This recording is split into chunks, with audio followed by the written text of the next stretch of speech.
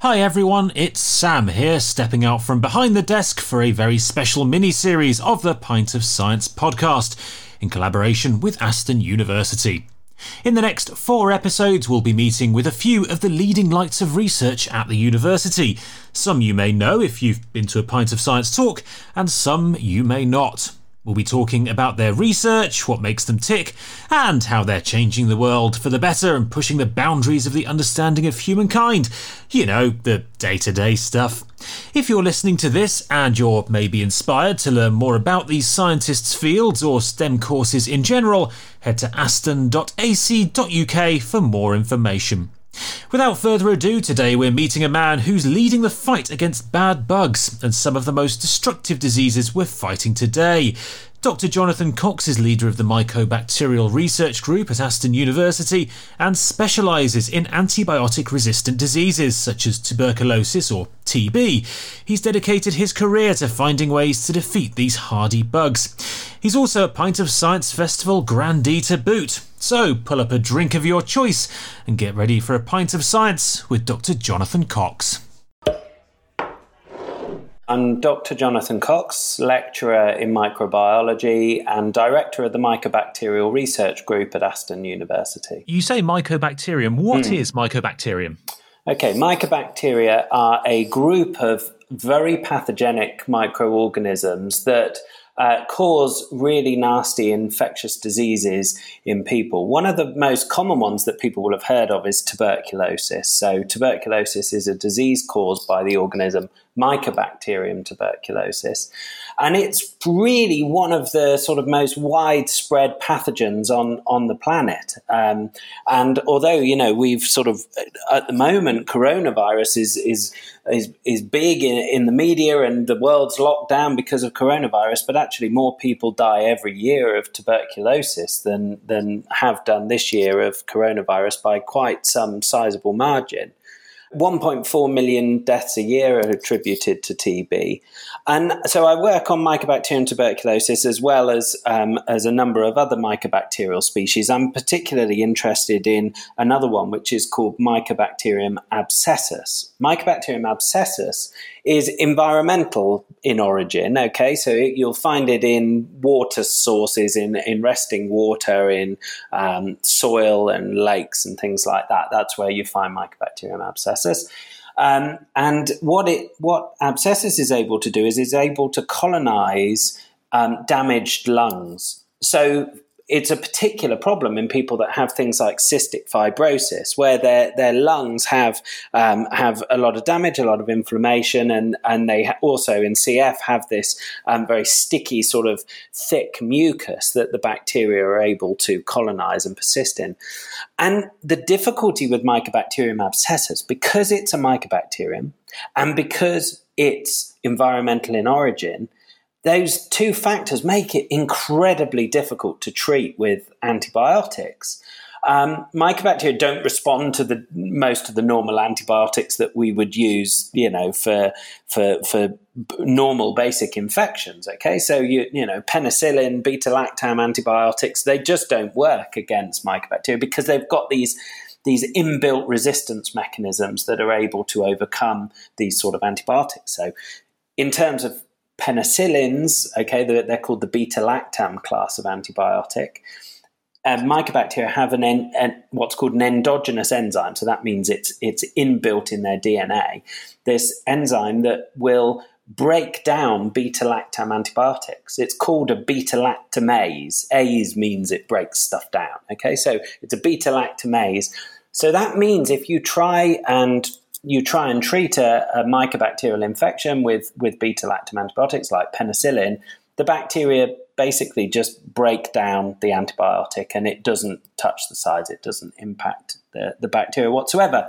Is this something new? Is this a resistance that they've built up over time? Penicillin, for example, used to work, or have they always been completely resistant to it? Well, penicillin, as you may well know, is produced by a fungus called Penicillium fungus. Okay, Penicillium is a mold that secretes penicillin fungus, and that was discovered by Fleming in 1928. And so since then, we've been able to harness it and use it as an antibiotic. But the point is, penicillin's been around long before we started using it as an antibiotic. It was a means of this fungus being able to protect itself against predators in the environment and to be able to gain access to nutrients. So penicillin's been around a long time.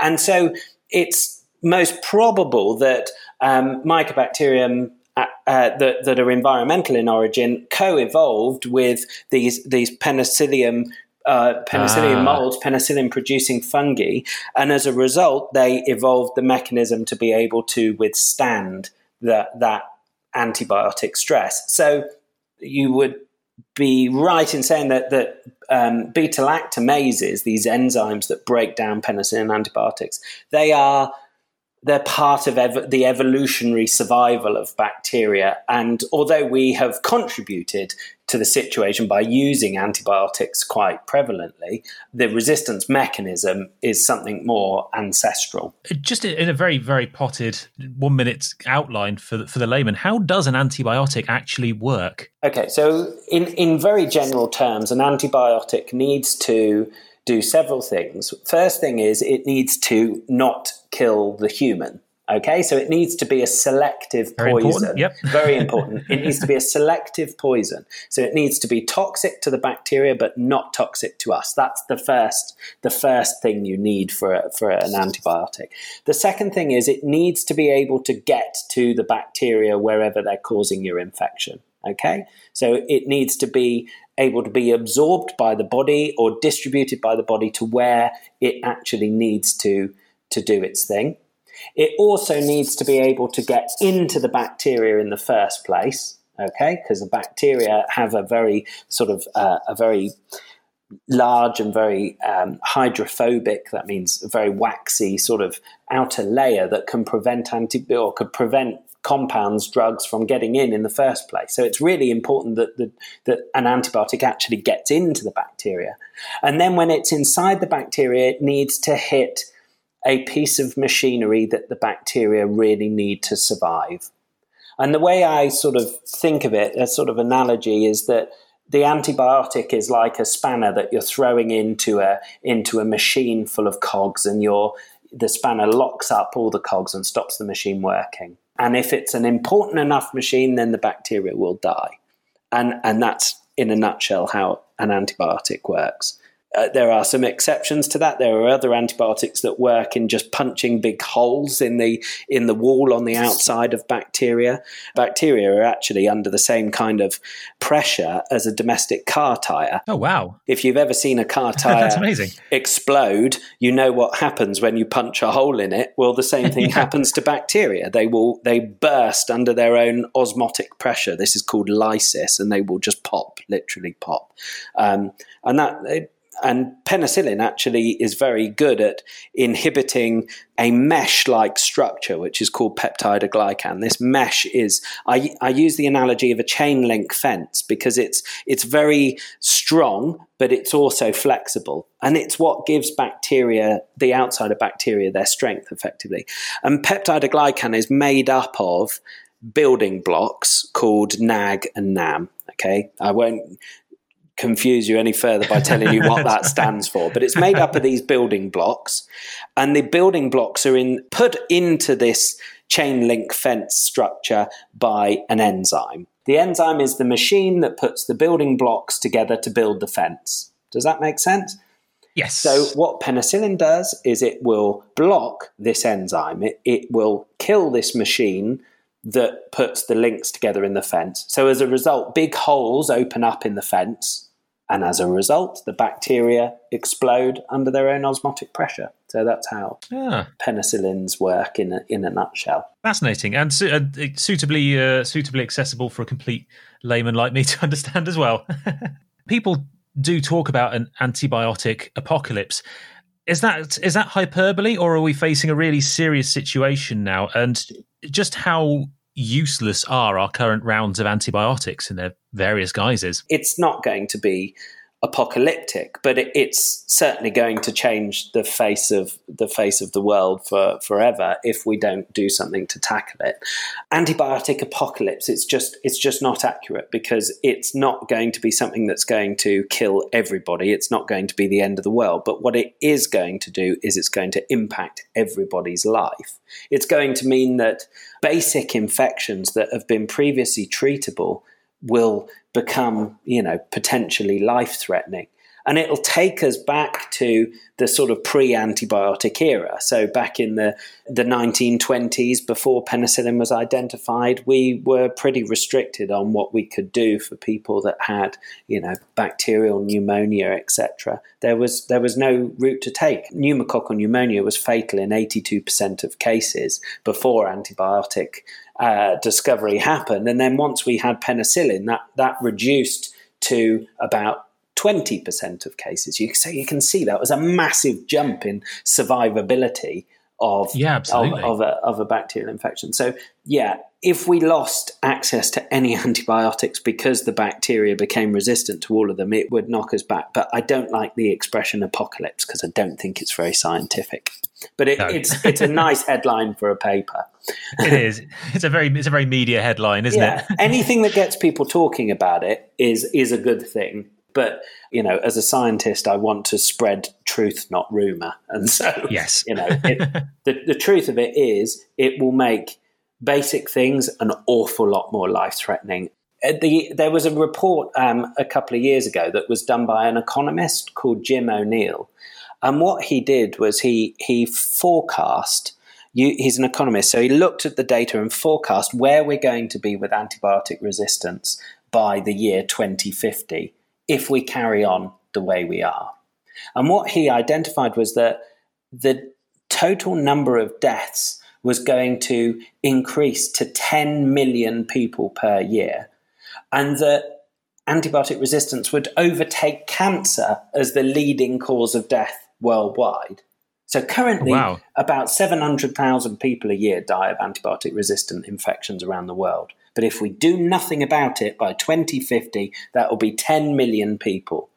And, 1 in 3 people gets cancer, right? We all know somebody who's had cancer.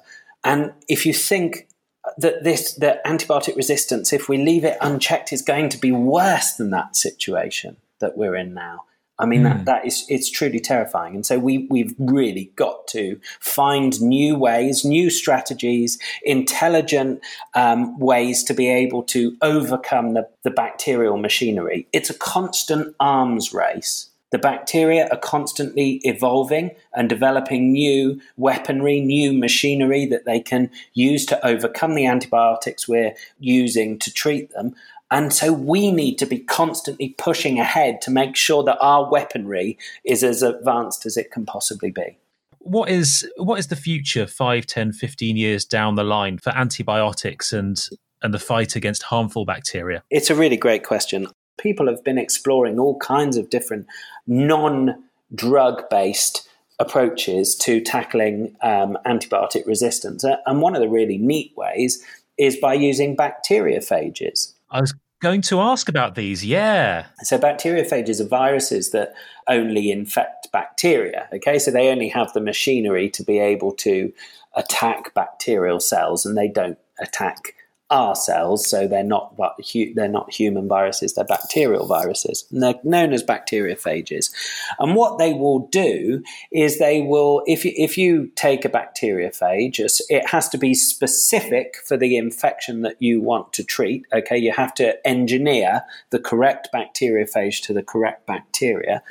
And so you take that bacteriophage, and what it'll do is it will propagate within the body. So it'll infect bacterial cells. This virus will infect a bacterial cell, and then it will replicate itself inside of the bacterial cell, and then burst out. Multiple viral particles will burst out of the bacteria, killing the bacteria, and they will then go and try and find other bacteria to infect and to replicate within, etc. And this the theory behind it is that this is naturally self-limiting, because once your bacterial infection is treated successfully, all the bacteria are gone, then the bacteriophage has no way to divide and replicate, and so that's the end of the bacteriophage's life cycle. It's a fascinating thing to look at, isn't it? Because I've seen videos of bacteriophages before. I think it's one that attacks possibly E. coli, maybe? Yes, quite possibly. They're like absolutely microscopic mosquitoes, really, aren't they? They basically bite, is the wrong word, but they essentially bite the bacteria. More or less, infect it and take it over. That's it. They bite it, they inject their DNA into it, and then the bacterial machinery will then translate that DNA into the proteins that actually make up the virus in the first place. So the virus totally hijacks the bacterial cell to use its machinery to be able to increase the number of viral particles within that environment. Well, I was going to ask whether it's possible and whether people are experimenting with genetically engineering new phages to treat individual bacterial infections, or whether that's kind of beyond the realms of research at the moment. Not at all. It's totally within the realms of research. There was a case recently in London at Great Ormond Street Hospital, and actually they used a bacteriophage in an attempt to treat a Mycobacterium abscessus infection in a young girl who had had years and years of aggressive antibiotic chemotherapy, and the antibiotics weren't killing her infection. So her parents did a bit of research, and they found this place in the US that was engineering bacteriophages. And so, cut a long story short, their daughter received this bacteriophage and it saved her life, massively reduced her infection. However, it didn't cure her infection. I fervently believe, and this is why my research really focuses on this, I fervently believe that the future is combination treatment of bacterial infections. I think if we just continue to pursue monotherapy, that is just giving one antibiotic for one bacterial infection, I think we will increase the risk of antibiotic resistance, and we will continue to facilitate the spread of antibiotic resistance. And so I think research in the future and moving forward needs to look at combinations of antibiotics that have complementary mechanisms of action, that work in complementary ways, so that we can reduce antibiotic resistance and continue to overwhelm bacteria that are causing infectious diseases, and ultimately to stay one step ahead in the arms race against antibiotic resistance and nasty bacteria that make us ill. Something that my team have recently discovered is a way in which we can make Mycobacterium abscessus susceptible to penicillin once again. We've found a really, really potent drug which is called a beta-lactamase inhibitor. So it blocks this enzyme that the bacteria would use to normally turn over beta-lactams. And although that step on its own doesn't kill the bacteria, it makes them sensitive to normal antibiotics like amoxicillin, for example. So with this beta-lactamase inhibitor and amoxicillin, we can kill Mycobacterium abscessus. So my research is trying to sort of move this forward into a clinically implementable strategy for people that have abscessus infections. It's currently treated with really, really aggressive, highly toxic, very nasty antibiotics for a very long time. If you go to your GP, you'll probably get, with a bacterial infection, you'll likely get a week or 10 days of antibiotics. For Mycobacterium abscessus, you need 18 months of antibiotic intervention.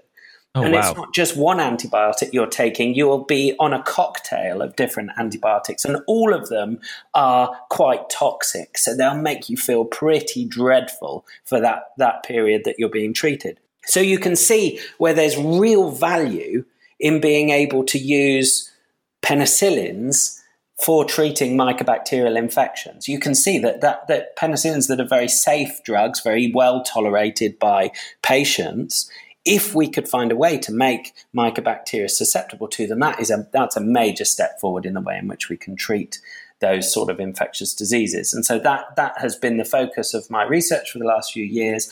And we published a paper recently on this new beta-lactamase inhibitor that is able to do just that.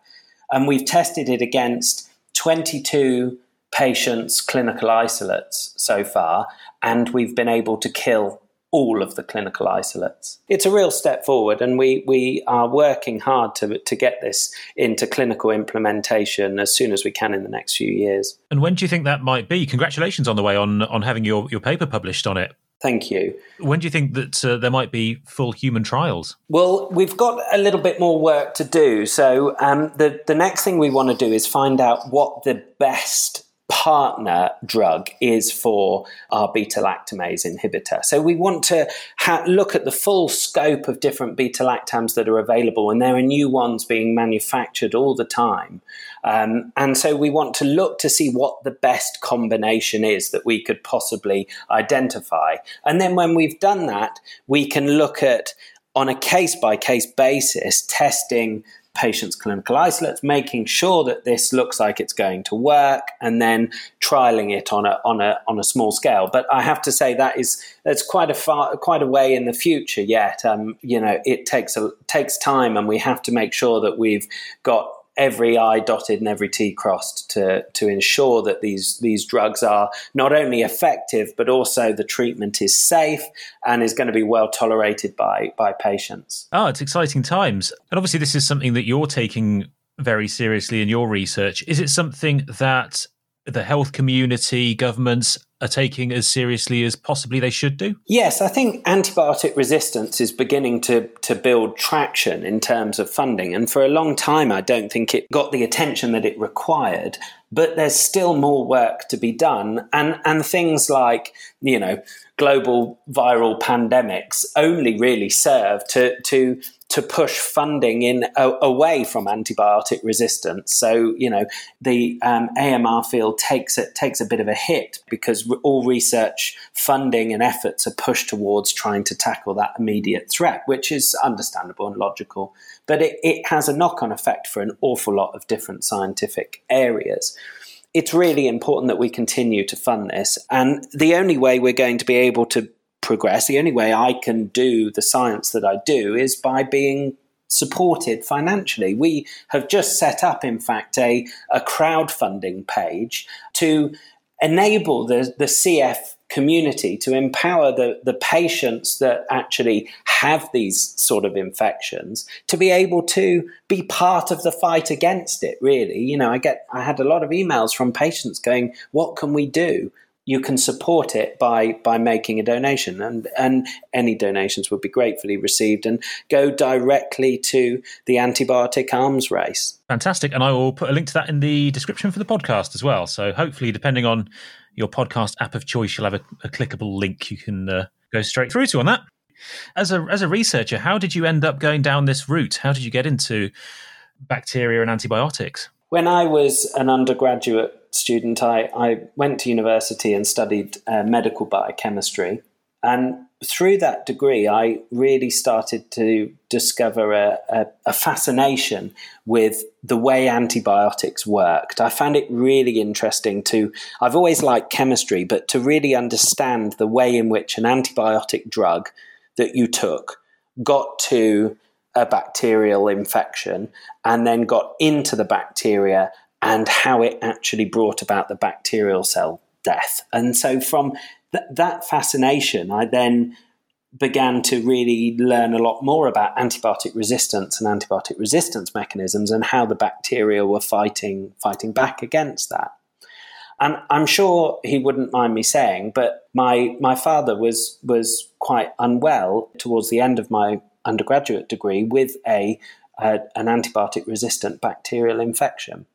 And so, personal circumstance helped to drive in some way my fascination of the subject, really, and inspired me to want to do something about it as well. And so when I finished my undergraduate degree, I went and did a PhD, and my research there was to focus on the discovery of new antibiotics and how those new antibiotics work. Are there any common infections that were previously very treatable and starting to become more resistant now? Is there anything that the average person will have heard of that is in the danger zone, so to speak? I guess you probably haven't heard of Staphylococcus aureus. I've heard of Staphylococcus before, but okay. I think there's various versions of it, isn't there? Yeah, so Staphylococcus aureus is the basic organism, and it's a commensal. We find it in our body. In most people, you find it up your nose, and it lives quite happily in us, and it doesn't impact us in any way particularly, but it's what's called an opportunistic pathogen. So if it gets that opportunity to be able to cause an infection, if the circumstances are right, then Staphylococcus aureus can infect us. So often sort of post-surgery, you can get Staphylococcus aureus infections at the surgical site, or if you have what's called a central venous catheter, or any kind of catheterization really, where you have a plastic tube introduced into the body for administering fluid or administering drugs or whatever. At the point at which you get that contact between the plastic and the skin, you can get a buildup of bacteria on that, which is called a biofilm, and it sits on the plastic. And you can get Staphylococcus aureus biofilms on that plastic. Previously, sort of a few decades ago, that was not such an issue.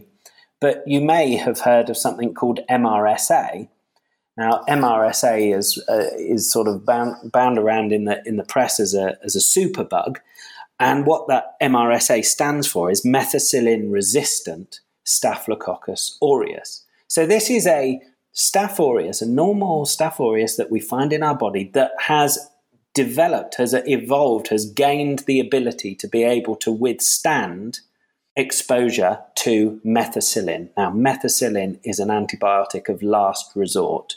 This organism has evolved the ability to be able to survive some serious antibiotic pressure. And so that has been a major problem in the healthcare setting, and MRSA is something that we've had to really work hard to be able to find a means of being able to manage it. And we still get outbreaks in hospitals every so often of MRSA.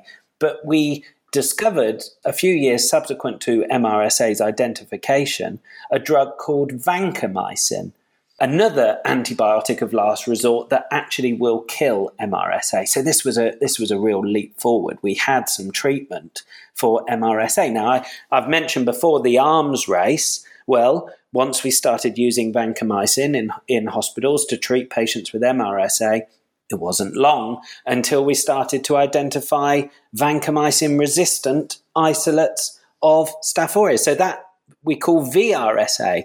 So you just see that there's just this continuous battle.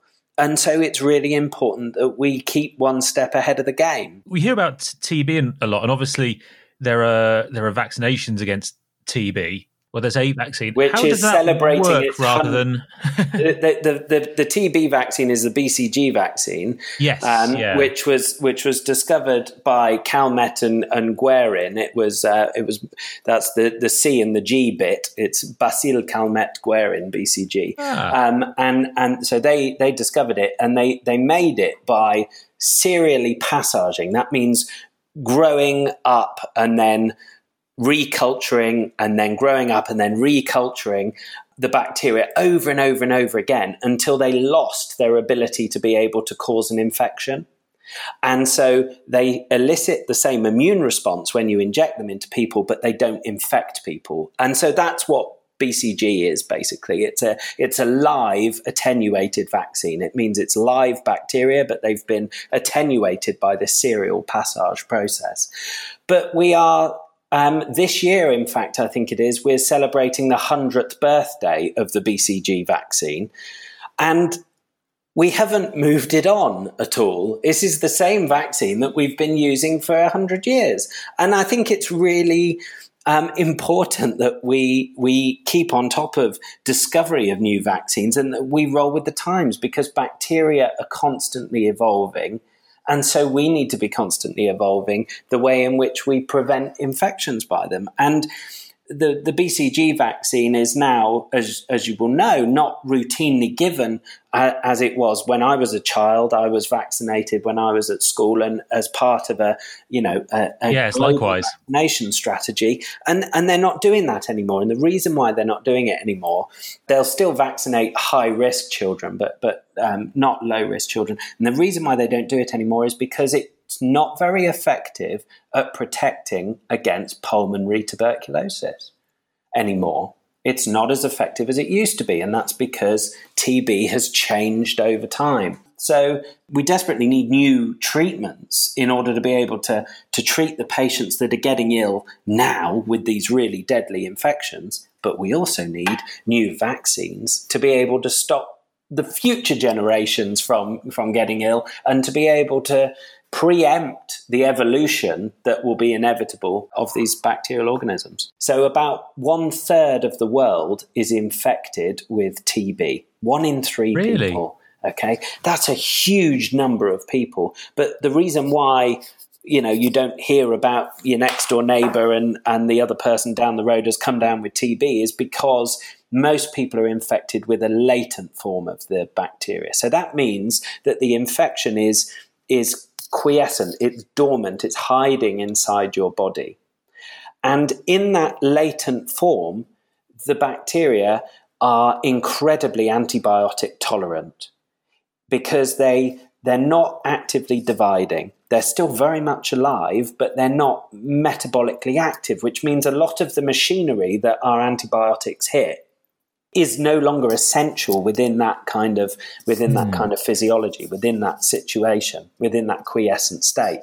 So what we are doing is discovering, and we have a new candidate actually of a drug that is able to kill latent Mycobacterium tuberculosis within that state. So if we ever want to stand a chance of being able to eradicate TB, we need to be able to treat it in all its different forms, not just in its active infective form, but also in its latent form. And so that's why, for me, that is a really important clinical challenge, to be able to find a way to kill latent tuberculosis as well as active tuberculosis.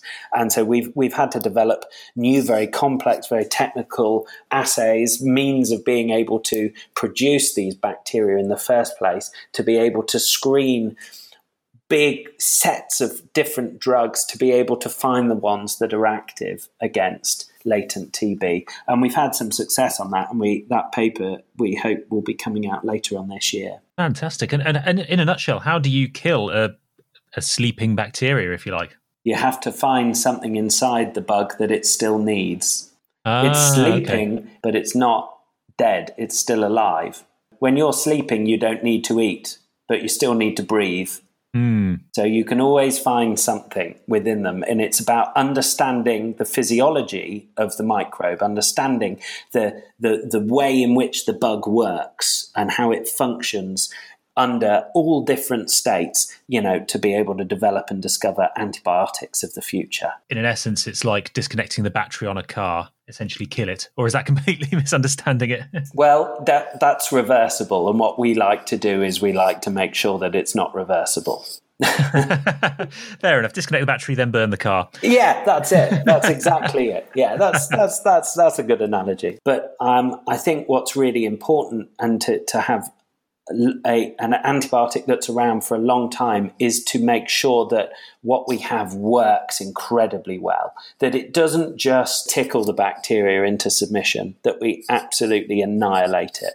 And so that's what we're looking for. Fantastic. I'm the bacterial terminator. That sounds good. It literally just came into my head, and I'm not sure I like it yet. We'll see how it sounds in the final cut. Yeah, okay. I never said that before in my life. I don't know why that just came. Right at the beginning, we talked about how various infections are possibly environmental, and they're just in the world around us. Yes. How common is it for us to be carrying potentially fatal or incredibly dangerous bacteria? And is it something that we should worry about as a general public? Okay, so if you think about your hand, right? If you placed a 1 penny coin in the center of your palm underneath that coin, you would have approximately 10 million bacterial cells underneath that coin. So there would be 10 million bacteria under that coin.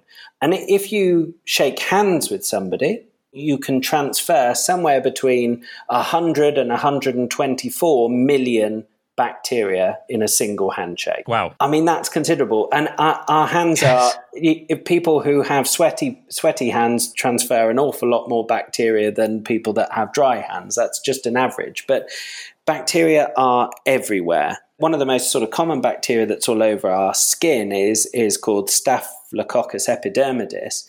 And this is an opportunistic pathogen. So in people that are immunocompromised or at surgical sites, as I previously mentioned, this organism can cause life-threatening infections. It can cause bacteremia, a disseminated bacterial infection of the bloodstream that's really, really dangerous and really difficult, really challenging clinically to treat. So, yeah, I mean, bacteria are everywhere and we have to be careful.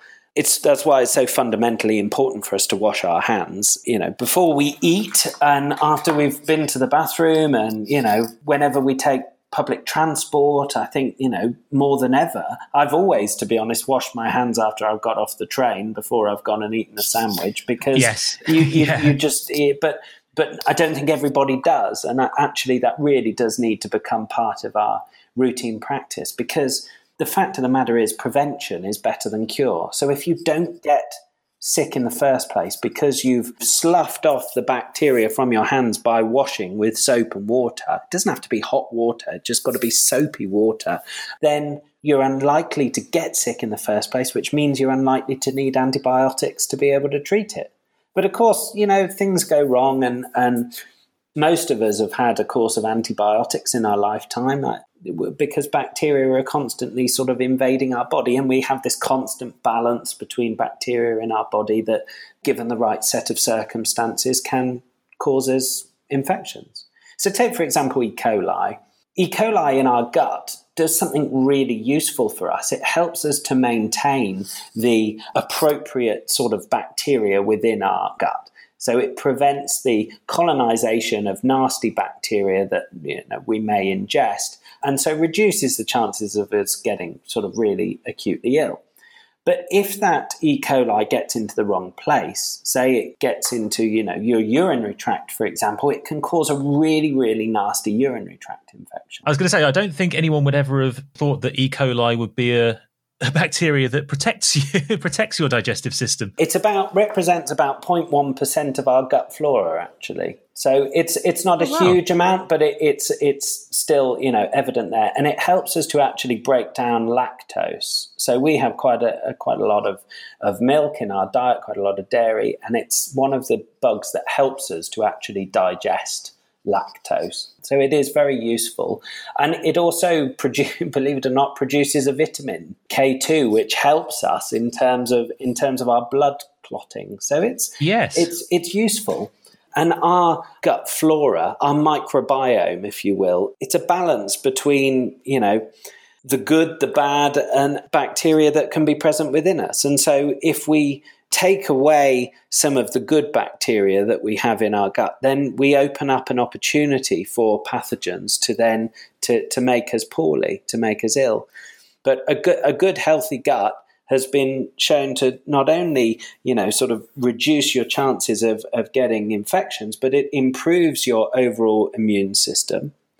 And it's even been shown recently to improve your mental health. If you have good gut flora, a healthy gastrointestinal system, you, generally speaking, will have a better mental health. So it's, so that bacteria actually play a really big role in us and in our body. I'll tell you another statistic. So in the average human adult body, there are 100 trillion human cells and 1,500 trillion microbes. That's incredible, isn't it? So at best, you are only 10% you. You're 90% microbes. It's a really, really interesting thing to sort of think about. It is. And actually, you were talking about vitamin K there. and shaking hands and bacterial transfer. Purely selfishly, I'm going to become a dad for the first time in a couple of weeks. Congratulations. And thank you. And one of the things that they do, obviously, with newborns is they give them a vitamin K injection. Yes. But they also, obviously, you do skin to skin. And part of the reason for that, part of the reason why they put the baby on you is so that it gets some of your bacteria. It comes out of a fairly bacterially neutral home and is introduced to some safe bacteria in the form of your skin. That's absolutely right. One of the main benefits of that initial skin-to-skin contact with a newborn baby is that you'll pass on some of the good bacteria that you have on your skin, and these will colonize the baby's skin and ensure that you don't get a buildup of potential pathogens. So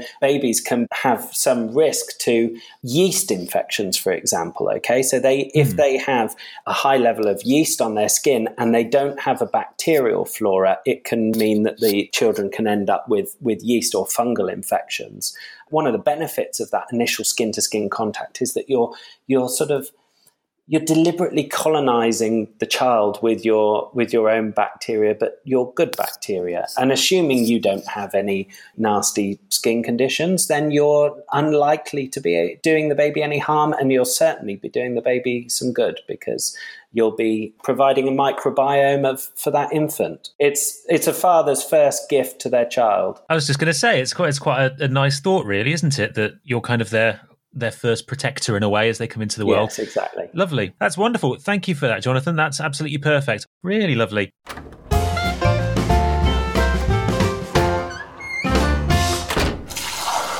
Well, that was incredible, and what a lovely thought to end on there.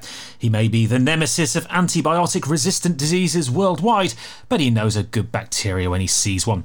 Thank you so much, Jonathan, and thank you, Aston University, for making it possible. We're collaborating with them on this mini-series, so if you're inspired to learn more about antimicrobial research, studying a course in this field, or STEM in general, head to aston.ac.uk for more.